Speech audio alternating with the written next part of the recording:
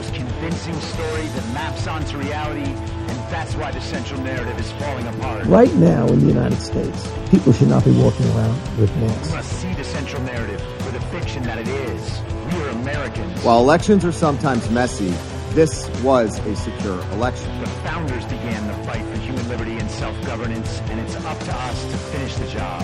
I tell you what, we are in a truth emergency right now. This is the end game.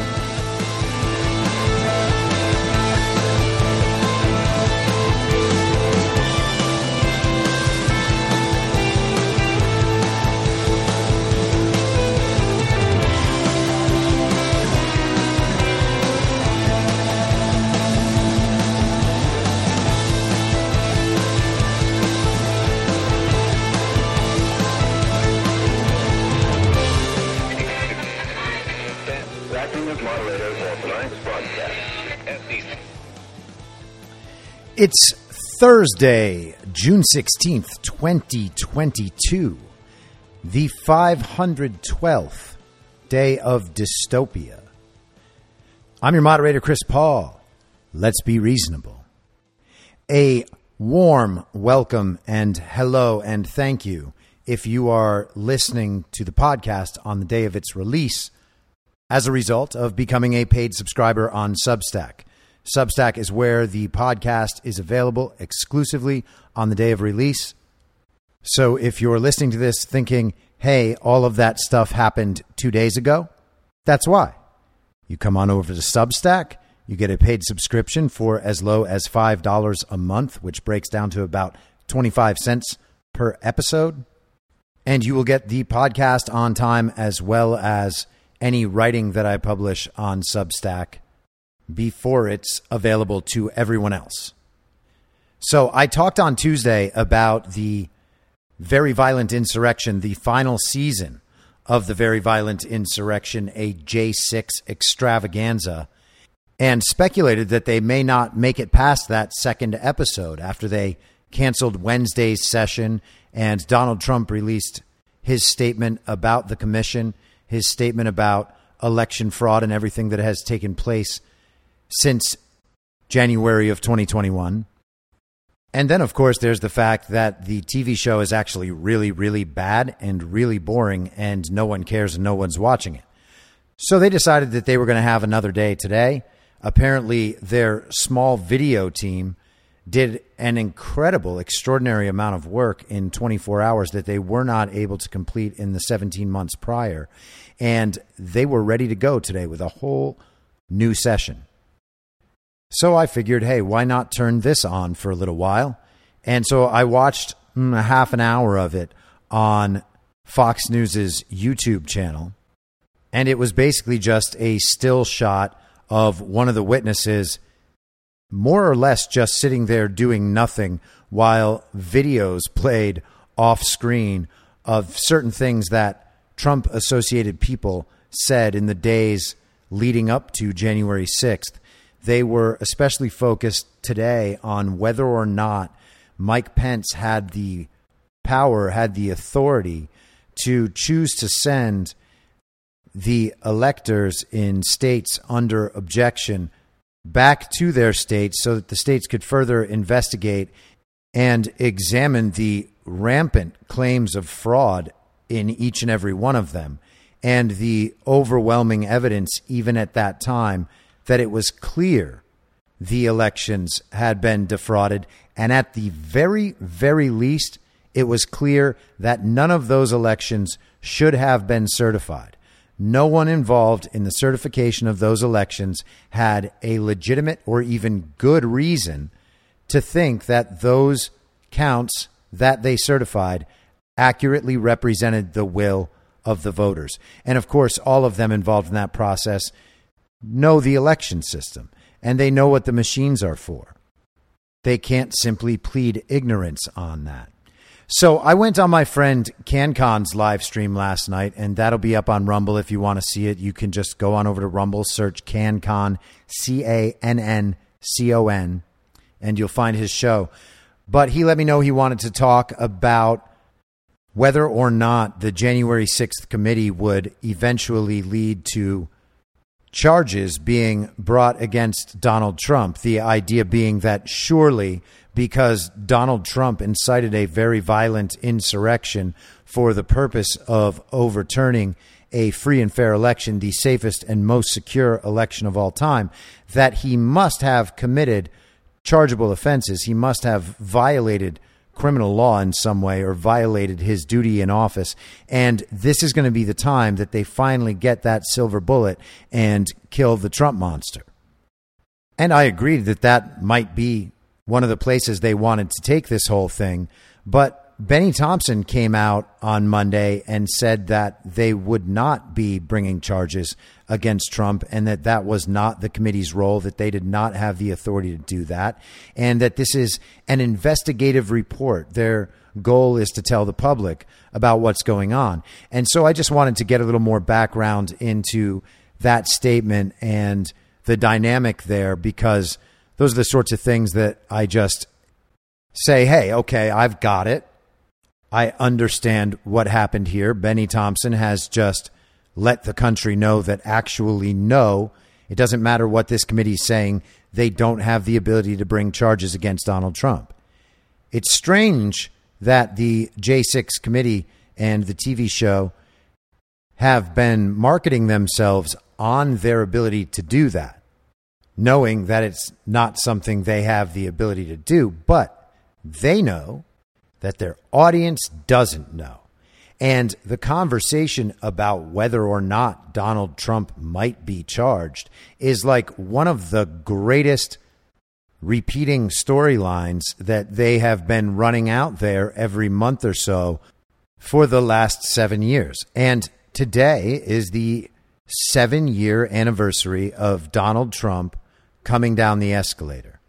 7 years of nonstop attacks, most of them amounting to absolutely nothing, most of them created out of nothing, and none of them with even the slightest ability to put Donald Trump in prison or even to make it so that he cannot be president again. But they're still trying, and I'm sure that they will continue to try as this enters its 8th year with still no results. And they'll keep trying until Donald Trump is actually back in office. And if by chance there is still a Democratic Party in the next few years, I'm sure that they will continue trying to stop him when he is president again. But Benny Thompson kind of ruined it for the January 6th committee. That was one of the big cliffhangers. They were all waiting to see if there would be charges. Let's watch this thing till the end. And then at that point, whoa, they're going to bring down the charges. They're going to tell us that Donald Trump is really going to go to jail. Well, Benny Thompson ruined that. And Liz Cheney basically responded by saying, well, we haven't made that decision yet. There's still a whole lot of this TV show to play out. And maybe by the end, things will be different, which only means that, yeah, she understands they're not going to be bringing charges, but they don't want to tell the public that because then the public might stop paying attention, and they're already not paying attention. Adam Schiff gave basically the same answer, but he even went with the "I haven't read Benny Thompson's comments yet" line. So he doesn't know what the reporter could be talking about. Hey, Adam, Benny Thompson said, you guys are not going to be bringing charges because you can't bring charges. What do you think about that? And Adam Schiff, being the very responsible person that he is, he wanted to see exactly what Benny Thompson said before he commented, you know, just to make it seem doubtful for whoever might be paying attention. And then he immediately reverted to the Liz Cheney answer where we're just going to have to wait and see. We're going to keep everybody in suspense. But then there was a really interesting answer from Friar Cuck Jamie Raskin. He said that the January 6th Select Committee is less concerned with whether or not there was a specific statutory offense committed than making clear to the public that there was no rational basis upon which anyone could conclude that Trump had actually won the election. And so now you kind of give the whole game away. This is what the TV show is about. They want to convince America that there's absolutely no way that Trump won, that him contesting the election at all was illegal. That's actually at the top of CNN.com right now. Liz Cheney saying that what Trump asked Pence to do was illegal. Now, does she mean illegal as in he doesn't have the power to do that? Kind of like the illegitimate January 6th committee bringing charges against Donald Trump, like that kind of illegal, like he doesn't have the authority? Or is she trying to say that it is an overt crime, that it's somehow treasonous for Donald Trump to have asked everyone to exercise the extent of their constitutional authority in response to what is clearly, obviously, a stolen election with overwhelming evidence to prove it true? And there was overwhelming evidence that existed at that time. And of course, the discussion then becomes, what do we want a responsible president to do when systemic, widespread election fraud has been carried out across the country? He's just supposed to shut up and take it? I mean, that's definitely what they wanted. I wonder what the back channel communications were about that. And I look forward to finding out once the power has shifted. What levers were being pulled to convince Donald Trump to just shut up and go away and take all his supporters with him. And by the way, that's another thing. Donald Trump's supporters, regardless of what Donald Trump would have said, we're not just going to forget that the election was stolen and that Joe Biden, one of the most corrupt politicians in the history of American politics, was being unduly installed as commander-in-chief of the United States and its military. We weren't just going to forget about that. And despite what the child-brained viewers of MSNBC and CNN think, we don't just do whatever Donald Trump says. Election fraud isn't even only about Trump. There's fraud up and down the ballot. But Raskin says the purpose was to make clear to the public that there was no rational basis upon which anyone could conclude that Trump had actually won the election. They want to salt the earth on that entire conversation. They don't want anyone to ever bring it up again. This is to show America that even people close to Trump think the election was just fine. 2,000 mules and all that, those are just conspiracy theories. There was no legal way that Trump could have possibly overturned the election, which to them apparently means that everything was perfectly legal, even though they're essentially saying, even if we did commit a crime, Donald Trump has no power to stop us. That is what they're asserting. And then, of course, they have to attach their notion that if elections are challenged in the future, surely there will also be political violence like there was on January 6th. Except the political violence on January 6th, first of all, was not primarily initiated by Trump supporters. It also wasn't organized and funded by people who back Trump. We saw political violence throughout the summer of 2020 and beyond. And we're getting warnings about political violence again, and I'm about to go into one of those in just a minute. But we know who funds those. We know they have international funding. We know they have a great deal of funding. We know that there is an organization there that directs the movements of these groups. Antifa members flying around the country for different riots. This is stuff that's been widely reported, stuff that there is a wealth of evidence behind.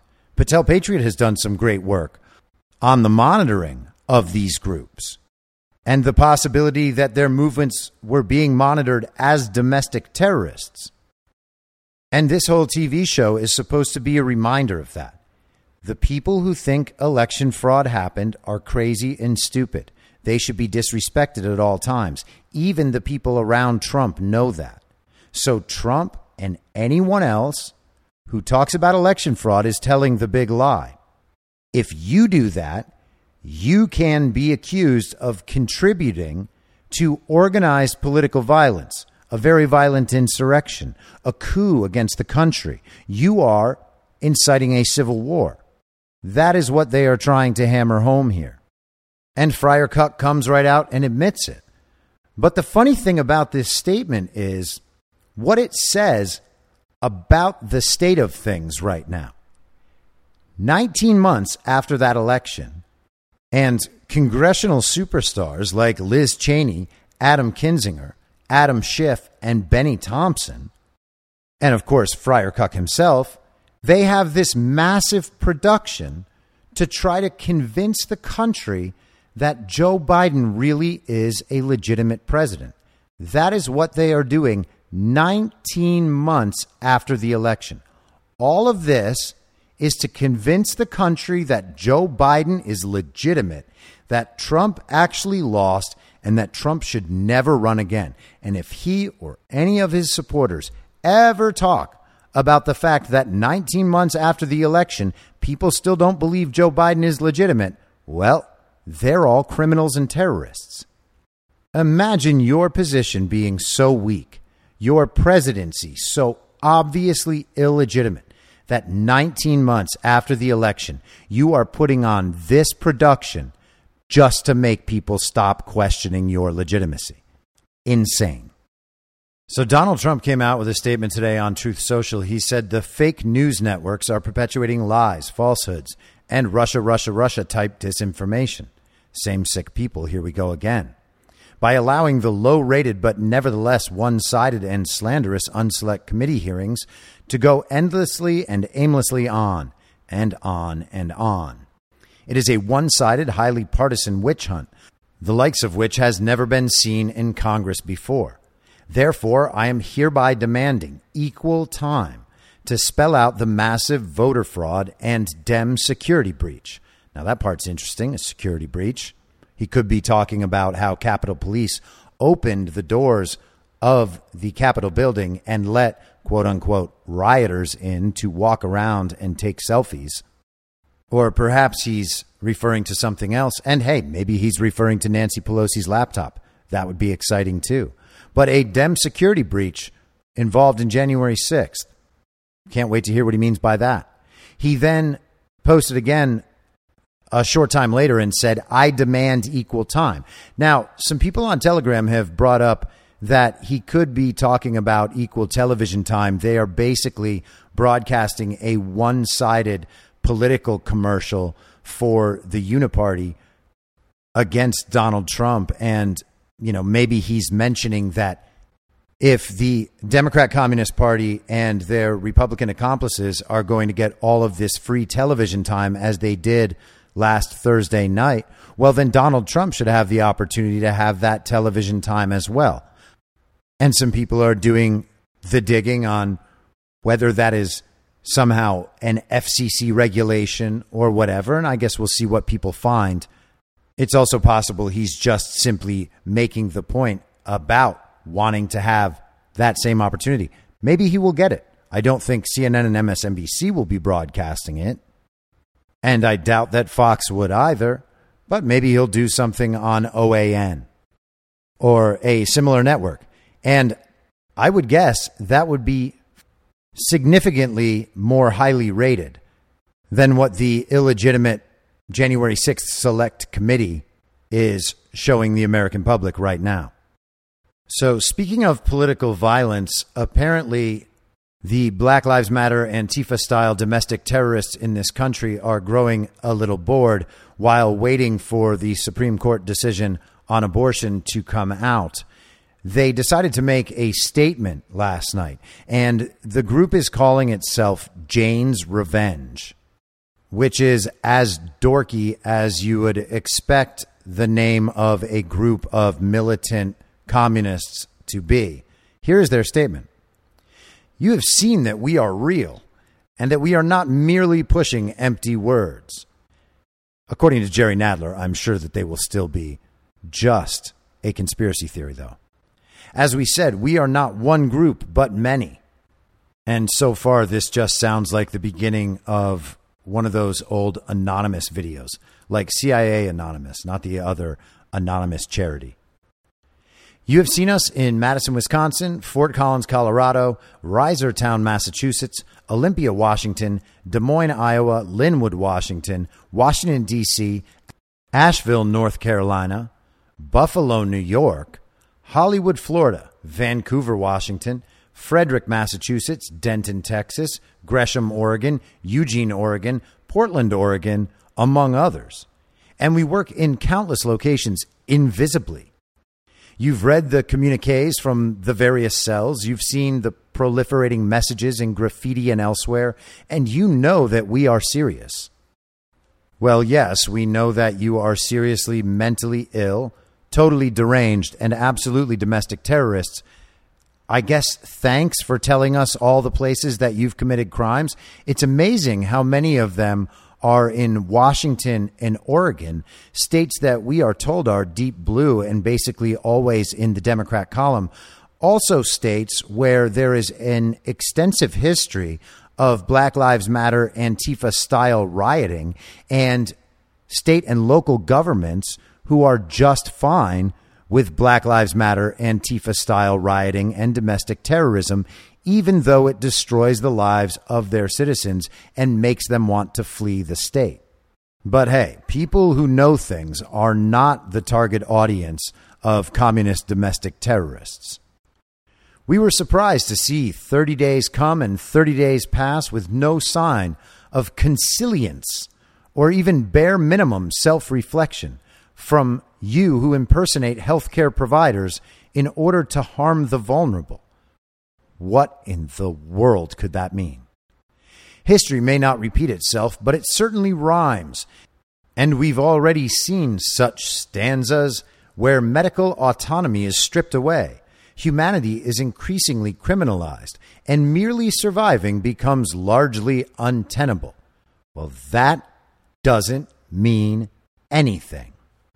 But if it did, how in the world are we supposed to believe that what Jane's Revenge has just told us applies more to the abortion debate than it does to how Democrat communist governors handled the COVID response? Medical autonomy was stripped away. And we don't even have to talk about the vaccine mandates, which is a direct violation of medical autonomy. We can talk about how all of the COVID patients around the country were prevented from getting treatments that very well could have saved their lives, according to the data. And rather than being allowed to try those treatments, they were instead forced to follow the government's medical protocols, which meant remdesivir until renal failure, and then a ventilator. And then at that point, you have a 90% chance of dying. But you're not going to die like a normal person. It's a pandemic. You have to die alone, and your family can't come see you, even if they wear 3 masks, which we are told does something. 3 masks can save your life in public by preventing you from getting COVID, but it can't save your life in private if you are sitting next to your dying grandmother who the hospital decided should be on a ventilator. But let's hear more from these brilliant domestic terrorists. Your 30 days expired yesterday. We offered an honorable way out. You could have walked away. Now the leash is off, and we will make it as hard as possible for your campaign of oppression to continue. We have demonstrated in the past month how easy and fun it is to attack. We are versatile. We are mercurial. And we answer to no one but ourselves. We promised to take increasingly drastic measures against oppressive infrastructures. And I mean, it's really, really sad to hear that, especially after Joe Biden just fixed America's infrastructure. Rest assured that we will, and those measures may not come in the form of something so easily cleaned up as fire and graffiti. Sometimes you will see what we do, and you will know that it is us. Sometimes you will think you were merely unlucky because you cannot see the ways which we interfere in your affairs. But your pointless attempts to control others and make life more difficult will not be met passively. Eventually, your insurance companies and your financial backers will realize you are a bad investment. And they're talking about pro-life groups. They believe that these people peacefully trying to convince women that it is better ultimately for them and for the baby inside them to carry that baby to term and maybe choose adoption or reconsider whether or not you might be able to be that baby's parent. That, to them, is oppression. From here forward, any anti-choice group who closes their doors and stops operating will no longer be a target.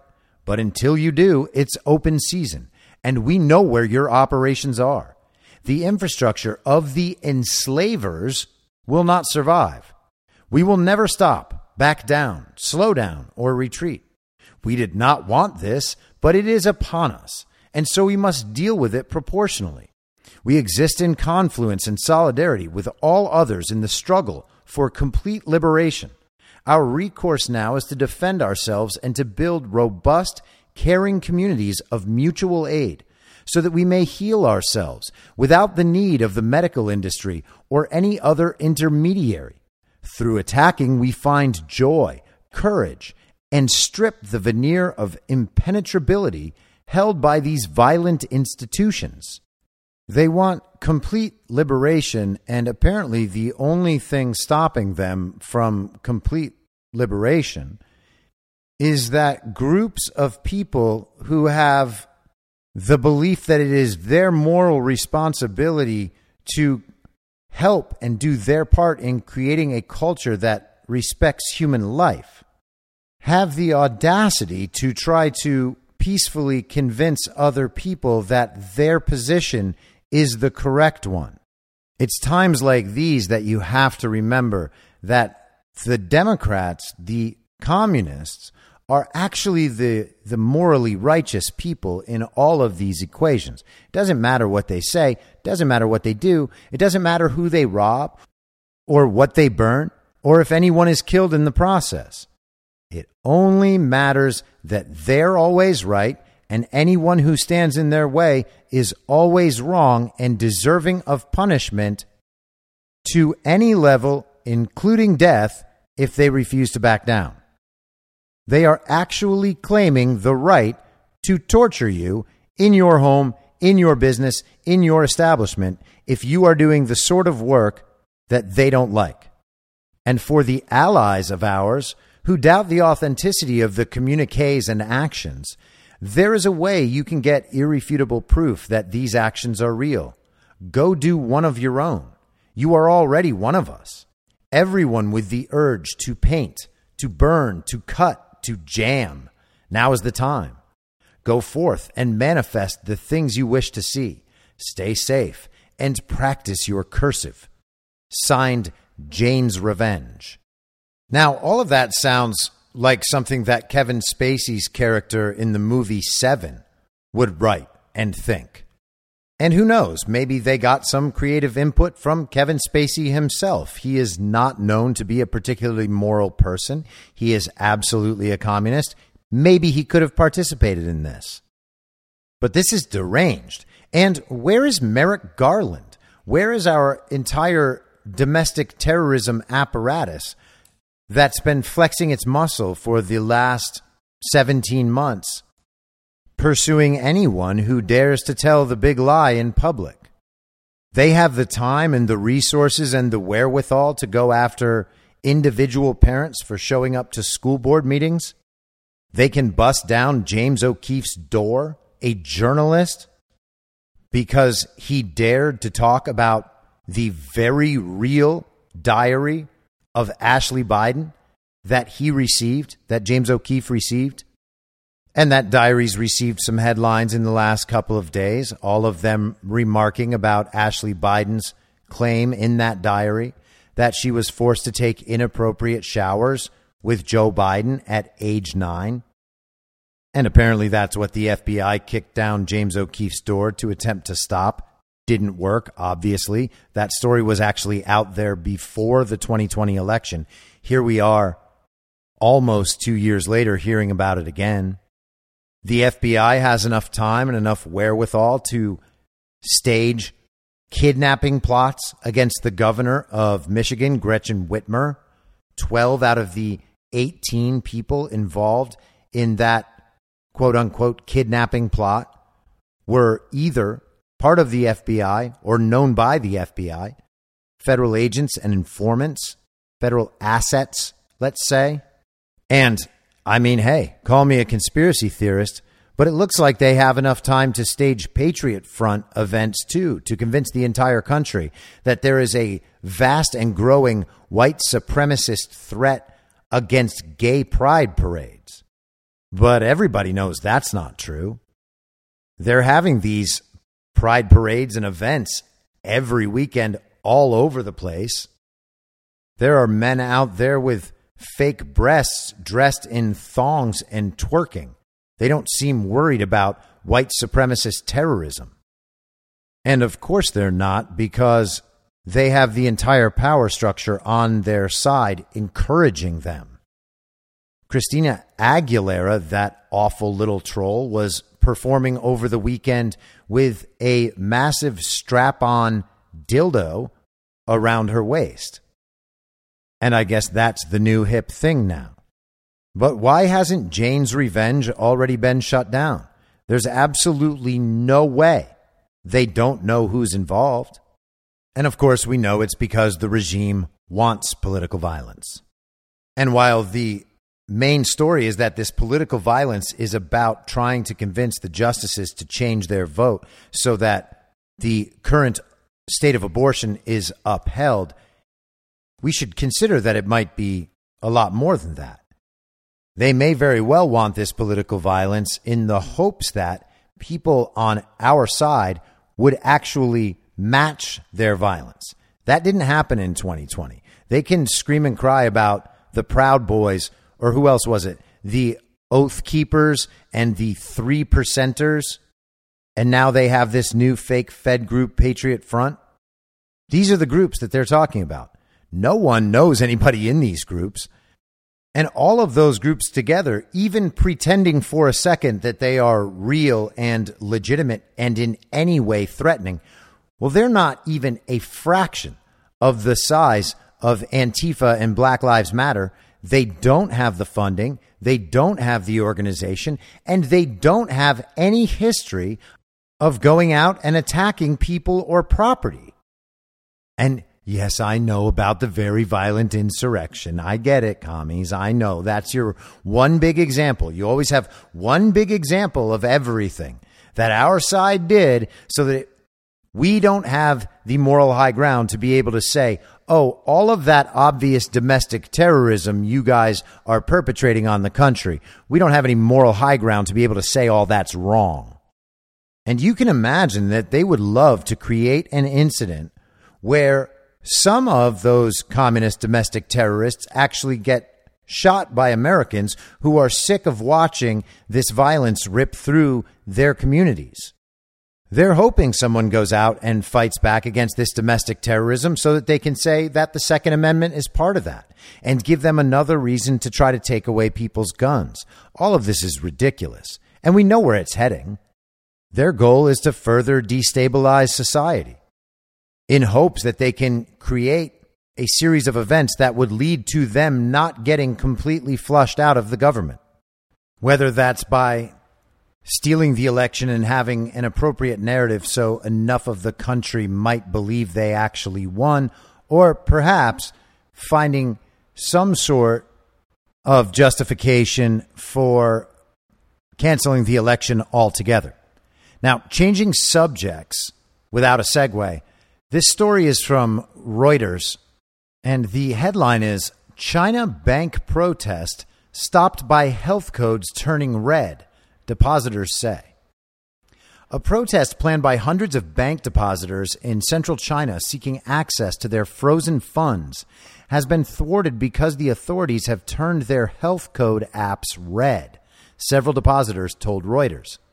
The depositors were planning to travel to the central province of Henan this week from across China to protest an almost 2-month block on accessing at least $178 million of deposits, which has left companies unable to pay workers and individuals unable to access savings. Rights groups have warned China could use its vast COVID surveillance infrastructure to stifle dissent. Without a green code on their smartphone app, citizens lose access to public transportation and spaces such as restaurants and malls, as well as the right to travel across the country. They are putting digital handcuffs on us, said a depositor from Sichuan province named Chen, who declined to use his full name for fear of government retribution. The Henan provincial government and the Ministry of Public Security did not respond to requests for comment. The National Health Commission said in a note to Reuters on Thursday, the use of health codes could not be expanded without authorization and cannot be assigned other than in connection with the prevention and control of the epidemic. And that is the sort of explanation that we get from our illegitimate communist government quite a lot as well. They say this thing isn't happening because our rules and regulations say that that's not what this thing is used for. Therefore, it can't be used for this thing. Therefore, it's not happening. Like, hey, what about all these times where it is happening?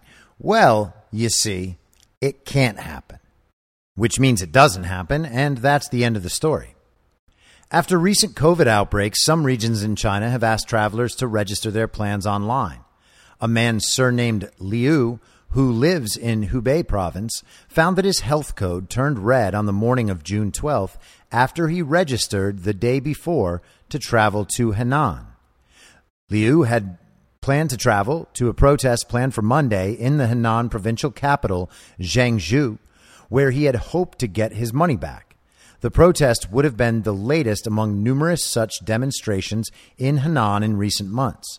More than 200 depositors were similarly blocked when their health codes turned red, according to members of a WeChat group. It could not be ascertained if the change in code was intended to block the protesters or for another reason, but 3 depositors told Reuters they knew people who had registered to travel to Henan who were not connected to the frozen funds whose codes did not turn red. Yuzhou, Jinmin, Shang Village Bank, Shanghai Human Country Bank, and Zhejiang Huangwei Community Bank froze deposits on April 18th, with all 3 telling customers they were upgrading internal systems. So that's what it is. It's just a technical error. Liu, who declined to give his full name for fear of government repercussions, said his child may not be able to go to school if his code does not soon revert to green. I can't do anything. I can't go anywhere. You're treated as though you're a criminal. It infringes on my human rights, said Liu. Wang Qiang, who lives in the central city of Wuhan, found her health code had turned red after she registered to travel to Henan on June 11th. The police had my identity details from the last time I went to protest in April, said Wang, who said she has lost access to 2.3 million yuan. That's $341,550. So, I mean, good for Wang. She's loaded. But less good because she's also being completely and totally oppressed. Other depositors told Reuters they were able to arrive in Zhengzhou by train and car, but their codes turned red as soon as they scanned city health codes. So there you have a brief glimpse into your own future if the communist government in America gets what it wants and what it's pushed for and what it has actually installed in certain places around the country. There are many countries around the world that have these QR codes, and not all of them are communist China. I have friends in Ireland. They have to use their QR code to go to a bar. To get into the bar, they have to flash their QR code. And I've talked a bunch of times about companies in America like Clear that you always see at the airport. They're developing the same sorts of technology and the same sorts of systems so that everywhere you go, you swipe your QR code, you have it scanned in, and that's what allows you to enter. And if your health status isn't the way it's supposed to be, then you're not allowed in. and they can do this anywhere. If you have a current COVID infection, well, you're not allowed to go anywhere. If you are not up to date on your vaccine subscription, you're not allowed to go anywhere. And you add that to the social credit score, to the environmental score.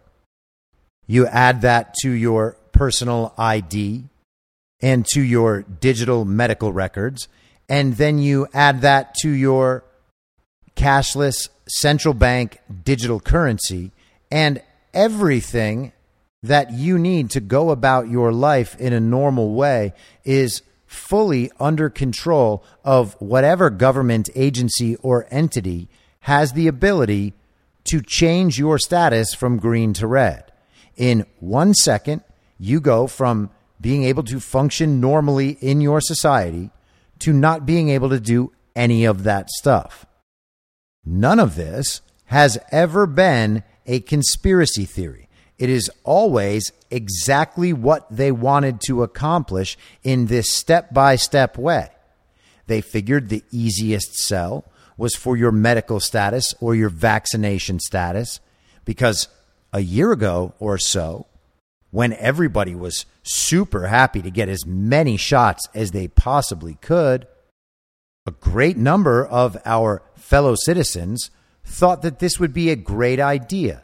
Turn off the ability for unvaccinated people to go about their normal lives, and more of them will get vaccinated.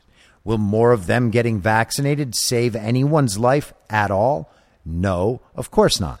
That would be crazy. That would require the vaccine actually being able to do what vaccines do.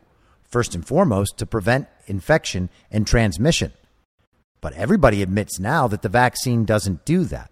It also doesn't prevent serious illness or death, but they continue to pretend that it does because they continue to claim that the vaccine, quote unquote, produces antibodies and that those antibodies would then battle against COVID. And we should hope they work that well, because these people get shot after shot after shot and then get COVID more times than anyone can possibly imagine. Anthony Fauci was just giving testimony today and claimed that the best possible protection from COVID is to get COVID and then to get vaccinated, even though everyone knows by now that the vaccine immunity, if the vaccine provides any immunity at all, is certainly not as strong as normal natural immunity from getting the illness and recovering, and that's it. Since we can also see that excess deaths have risen with the presence of the vaccine compared to 2020 when the pandemic was raging, we can also understand that the vaccine is actually creating far worse health outcomes than having simply done nothing. So, whoops, I guess. Now, we all know inflation is out of control. We know that gas prices are out of control. And what we have is an energy supply problem that could easily be solved, but won't be, because the situation as it exists now and as it worsens is actually part of the global communist agenda, and they are happy about the way things are going. You always have to remember that as incompetent as these people are on many levels, they are still competent enough to follow orders and exercise whatever authority they have in the ways they are instructed. Their actual job is to sell all of that terrible policy to America and convince people that all of the terrible things that are happening are actually just speed bumps on the road to progress, so we should all welcome them as good. That's their actual job.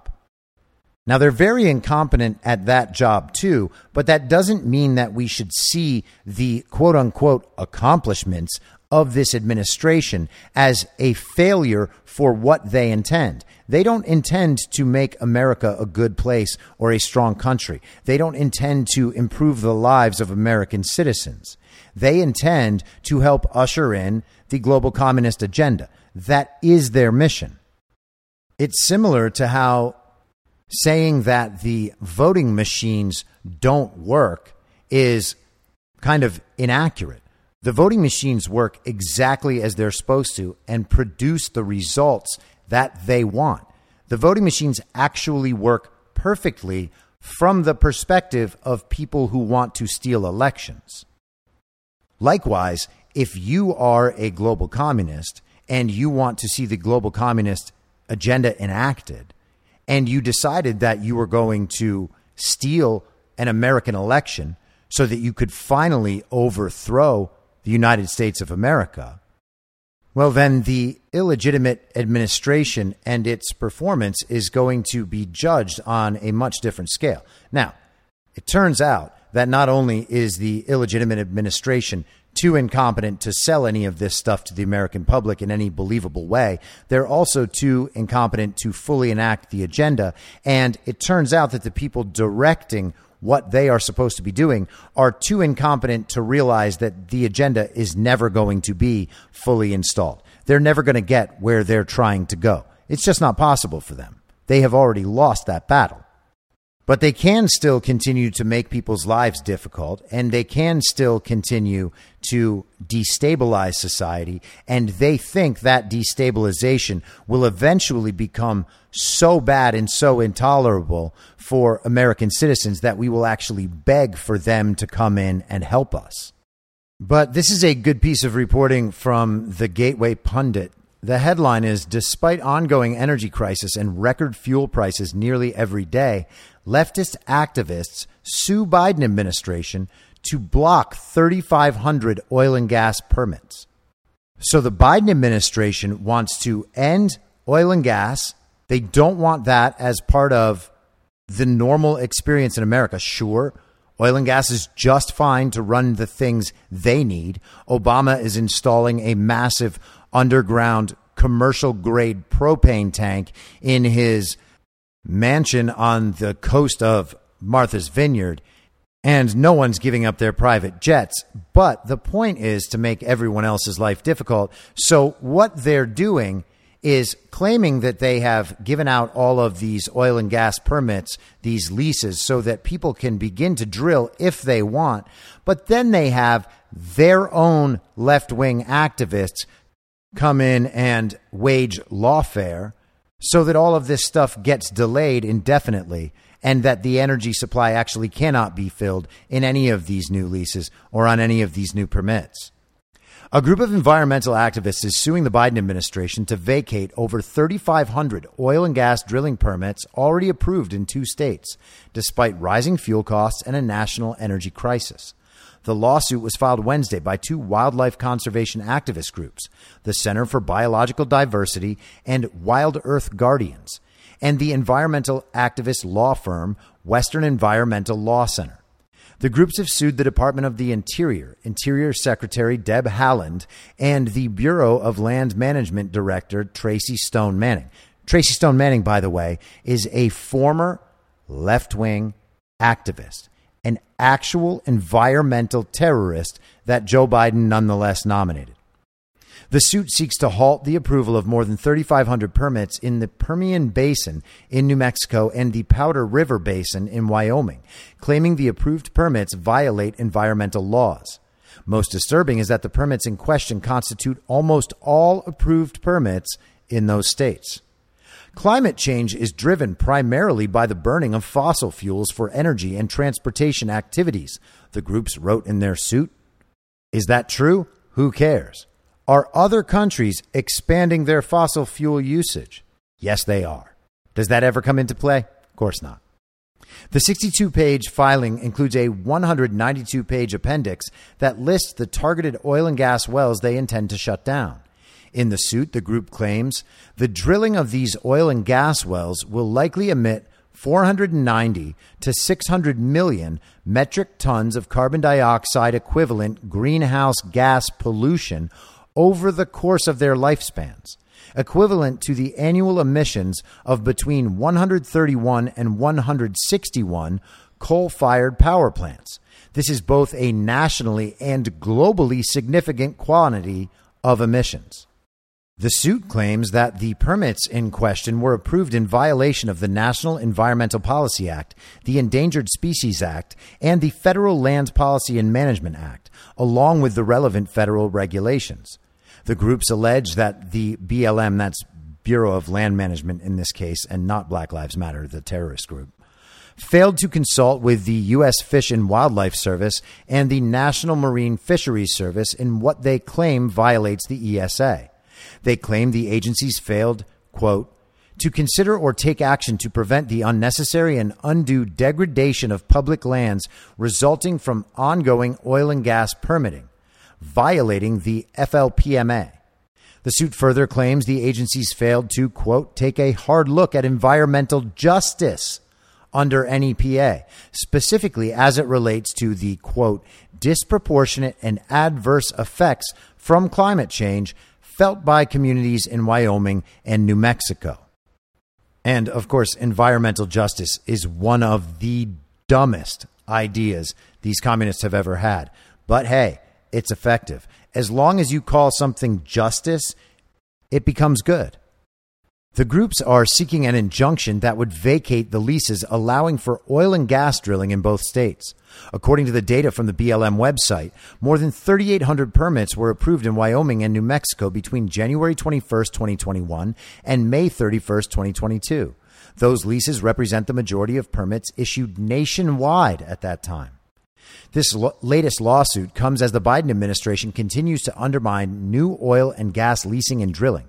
This is the latest despicable act by the anti-American left. In November 2021, the Department of the Interior released a report recommending BLM reduce the amount of land available for new drilling leases and impose higher costs on oil companies. In May of this year, the department canceled a massive lease sale of more than 1 million acres in Alaska and 2 other leases in the Gulf of Mexico. And Joe Biden has been out there this week asserting that these energy prices are so high because of Putin's price hike, and there's nothing that he can do or even should do to increase the supply of American energy because they already have 9,000 available permits out in the country. You can see right here that a leftist activist group, a group completely in line with the Joe Biden fake administration's agenda, the global communist agenda, is suing to prevent 3,500 of those from being used. And meanwhile, the fake president is blaming all of this on the oil companies, saying that the oil companies refuse to increase the supply themselves, as if they have no other costs or considerations involved at all and aren't witnessing what everybody else is witnessing, which is an illegitimate administration that is hostile to their entire business model. Now, it should be becoming clear to everyone by this point that energy is as valuable as anything in the world could possibly be. It is the lifeblood of all of our economies. And when you're talking about economies, it is not just the stock market or the job market. It is also those things, but it's people going out and spending money, buying things, retail goods, things that they just simply want. That's part of the economy. People being able to buy food, get their kids to school, be able to get to work. These are all things that affect how well the economy is functioning. And that economy in full is collapsing. The energy problem is a massive part of that. And the fake administration has no desire to fix that whatsoever. Members of that administration come out daily and tell Americans that what they need to do is buy expensive electric cars. And what happens when you buy that electric car? Well, will there come a time, a few years down the line, where you need to scan your QR code to turn on your electric car? I mean, it is obvious that they can simply shut off all electric cars if they want. And I'm talking about even beyond just the ability to supply those electric cars with electricity. We already know they can turn off the electricity anytime they want. At some point, it might be worth asking, oh, hey, do they want us driving electric cars so that they can limit our ability to move about the country, to go to work, to do the things that we want to do? Well, yeah, that really could be part of it. And why would anyone think any differently? We can see what the QR code is for in China. Are we expecting it's not going to be that way in America? That would be an insane expectation to make. Why would anyone give these people the benefit of the doubt at this point? And now, finally, we don't get to talk enough about Kamala Harris these days, because every time they let her out to do something, she ends up creating content so embarrassing and humiliating that they basically say, well, we could have just had Joe Biden do that. But apparently they want her to basically head up all of the areas that they know are going to be a problem no matter what, so that it all gets pushed off onto her and Joe doesn't have to have his creepy little fingers all over it. Here's the headline. Biden gives Kamala Harris another job. VP will now head an online harassment task force to add to her portfolio that includes the border and voting rights. And she has done such a good job on those things so far. President Joe Biden has given Vice President Kamala Harris another job. She will head a task force dedicated to fighting online abuse and harassment. Biden on Thursday will announce the White House task force to address online harassment and abuse, and Harris will formally launch it by hosting a roundtable in the afternoon. The administration said the task force was being launched to address online harms which disproportionately affect women, girls, people of color, and LGBTQI plus individuals. So let's just go over that again, right? They disproportionately affect women, girls, people of color, and LGBTQI plus individuals. Now, they have left off handicapped people or disabled people or otherly abled people. What do they even call them anymore? What is okay to call them? I know it's not all right to say cripple. I think it might not be all right to say handicapped, but I don't know why it's not all right to say handicapped. Oh, yeah. It's because they are just differently abled. That's what it is. Differently abled. Differently abled people were left off this. That community should be very, very, very angry. But really, they're just basically making this so that only straight men are the oppressor class. Everyone else is oppressed. They are the victims. Everyone but straight men and differently abled people are victims of online harms. It's the latest task to be handed to Harris, who has a full plate of issues she leads for the Biden administration, including defending voting rights and examining the root cause of migration. And apparently they are still going with that. She has not done anything to fix the problem of illegal immigration. In fact, last month was the highest number of all time. I think it was 234,000-ish illegal immigrants that they interacted with, that they quote unquote apprehended, which usually you think means arrested and detained, not in the illegal immigration context. It just means they made contact with them, recorded some details about the illegal immigrant, which may or may not be true, and then let that illegal immigrant go, telling them that eventually they're going to have to come back to court. And it turns out that well more than 3/4 of them never do that, and that almost all of their asylum claims are untrue. But hey, who cares? You got to remember, the administration is not doing a bad job of preventing illegal immigrants coming into the country. They're doing a good job of running an effective slave trade at the southern border. And their level of competence changes when you understand that their goal isn't what you think it's supposed to be.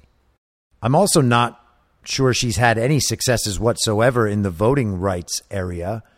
Maybe they think that she created enough stir so that some of the election integrity bills around the country failed. The truth is, the election integrity bills around the country, almost all of them, don't do anything to fix the election fraud problem in the first place. But maybe she's just out there to make people think that election integrity is racist. Because Kamala is for it, you can't be against it, or else you're racist. All she ever wanted when she was a child was freedom, and you're preventing her from getting it.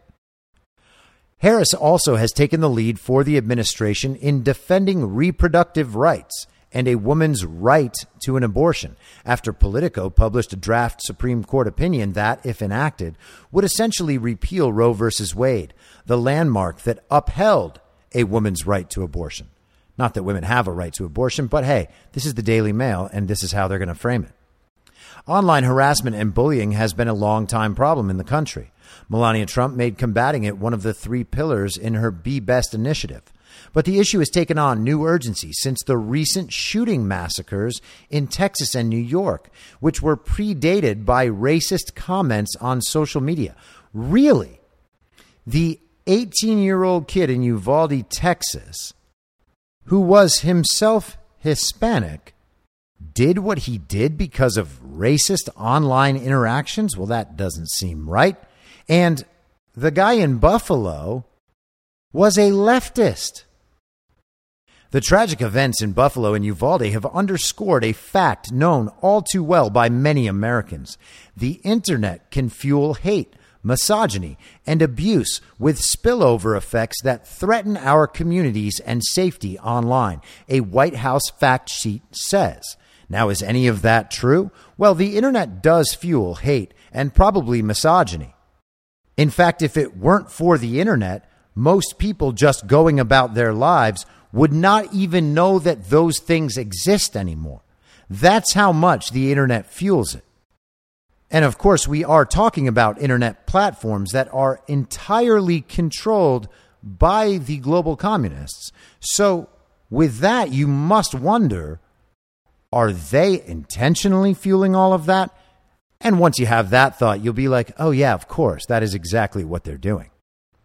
Recent mass shootings have also underscored the connections between online harassment, hate, misogyny, and extremist acts. For example, the Uvalde shooter had a history of threatening girls online, yet these violent sexualized harms and threats were dismissed and ignored when reported, the administration noted.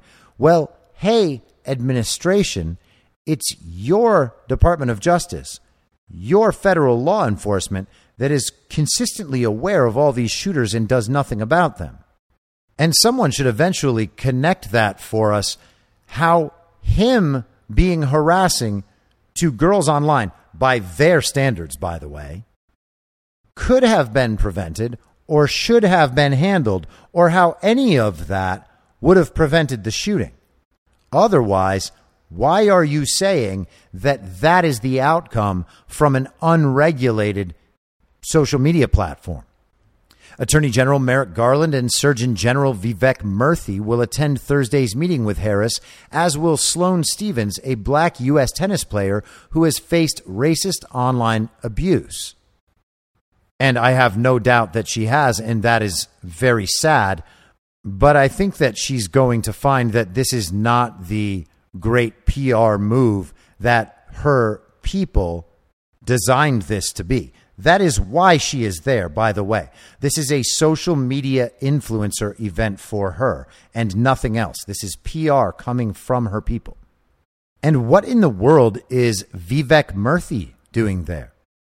They are going to claim that online harassment, which, by the way, means people saying anything they don't approve of, that is a health crisis now. It's no different than back in 2020 when they wanted to label racism as a public health crisis so that they could declare a public health emergency. So Vivek Murthy, the Surgeon General, is in this meeting. Is online harassment going to become a public health emergency that leads to very deadly shootings? Sounds like that's where we're going. And then what happens? Well, if it's a public health emergency as declared by the illegitimate president, well, then they have more power to be able to shut down different Americans for saying the things they want to say. They have more power that they can exercise over the social media platforms. And it seems like that's what's going on. Elon Musk just had his meeting with Twitter today, and clips of that have been now released by Project Veritas. And it'll be interesting to see how much of those conversations were leaked to Veritas. You would think it's the whole thing. And another amusing development in the Elon Musk Twitter world is that Musk said that he believes there should be a cryptocurrency or some sort of payment platform involved in this whole thing. And with that in mind, it may be more than a coincidence that Elon Musk is now the target of lawsuits over Dogecoin. So let's see where that goes. But it seems like the communists are getting a little bit more scared by the potential for Elon Musk to mess with their little information weapon, Twitter. The Gender Policy Council and the National Security Council will co-chair the task force. Other members include Secretary of State Antony Blinken, Health and Human Services Secretary Javier Becerra, and Homeland Security Secretary Alejandro Mayorkas. So they're going to take what they call a whole-of-government approach to shutting down speech that they deem harmful. The task force is intended to develop, over the next 180 days, recommendations for the next steps the federal government can take to combat the problem, administration officials said on a briefing call ahead of the launch. Its recommendations will include increasing support for survivors of online harassment and abuse. Survivors of online harassment. You see, online harassment poses a threat to your health and to your very life. You can be dead as a result of online harassment. Expanding research to better understand the impact and scope of the problem. Enhancing prevention, including prevention focused on youth, and strengthening accountability for offenders and platforms, according to the White House, which means they need to figure out new ways to punish you for saying the no-no things. In the United States, 1 in 3 women under the age of 35 report being sexually harassed online, and over half of LGBTQI plus individuals report being the target of severe online abuse, the administration noted. And it's good that they confine their definitions of abuse only to the types that could be experienced by the victim classes as they define them. You wouldn't want people like me, who are actual victims of online abuse and harassment and censorship, being able to claim a victimhood status. And by the way, I don't claim a victimhood status except for the censorship, because that's the government doing that in concert with corporations. That's actual fascism. That's actual censorship. And pretty much everyone expressing the beliefs that we express is a victim of that. That's just true. But harassment and abuse block the person. Grow a thicker skin, stiffen your spine, and get through it. It's not fun.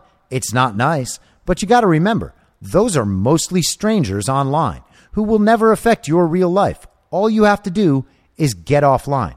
If Twitter is too difficult for you to handle emotionally, don't be on Twitter. Harris's other responsibilities in the Biden administration include selling the child tax credit. Should just stop that at selling the child, because they definitely do that too down at the southern border. And also, in the abortion industry. Included selling the child tax credit. Did she do that? I don't even remember that. I pay attention to all of this stuff as much as anyone I know, and I don't remember that happening ever. But what else does Kamala Harris do? Well, she's been working on broadband internet issues. Okay, well, which ones? Helping convince Americans to get their COVID vaccine. Oh, that's so unique. Such a vice presidential role. Chairing the National Space Council, and you will remember that she had that video with the children who are actors that they hired to pretend that what she was saying is interesting. And she told them how one day they might be able to see the moon with their very own eyes. And she's been heading the pro-union task force, and I'm sure she's made incredible progress there as well. The vice president also inserted herself into the debate over abortion rights with a fiery speech to Emily's List, a pro-abortion group, shortly after the draft Supreme Court opinion leaked. How dare they tell a woman what she can and cannot do with her own body, Ms. Harris said last month. How dare they try to stop her from determining her own future? How dare they try to deny women their rights and their freedoms? And doesn't she mean freedoms? So you might listen to all of that, this piece from Daily Mail, and think, hey, is that journalism? And the answer, of course, is no. They just basically reprinted the White House's press release. But it is good to know all of the little points that they are actually trying to hit, the logic behind all of this, because once you get into the details, the whole thing kind of falls away. It's ridiculous. And the key is to apply that kind of thinking to all of these issues. Once you get into the details, every single bit of it is ridiculous. The whole thing falls apart.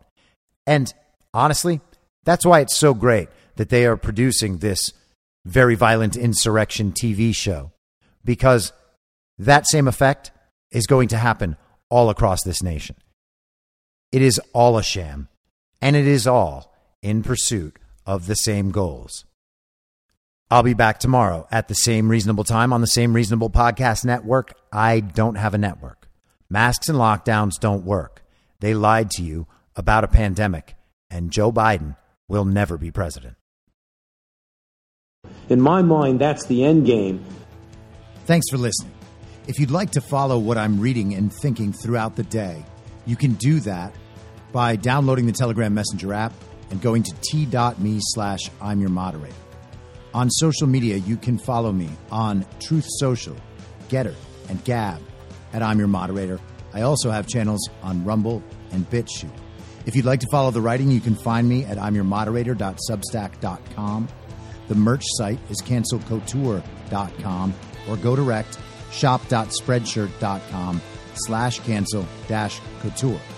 If you'd like to support the podcast financially, the best place to do that is Ko-Fi. Go to ko-fi.com/I'm your moderator. And all of these details will appear in the show notes with each episode. I'll see you soon down on the range.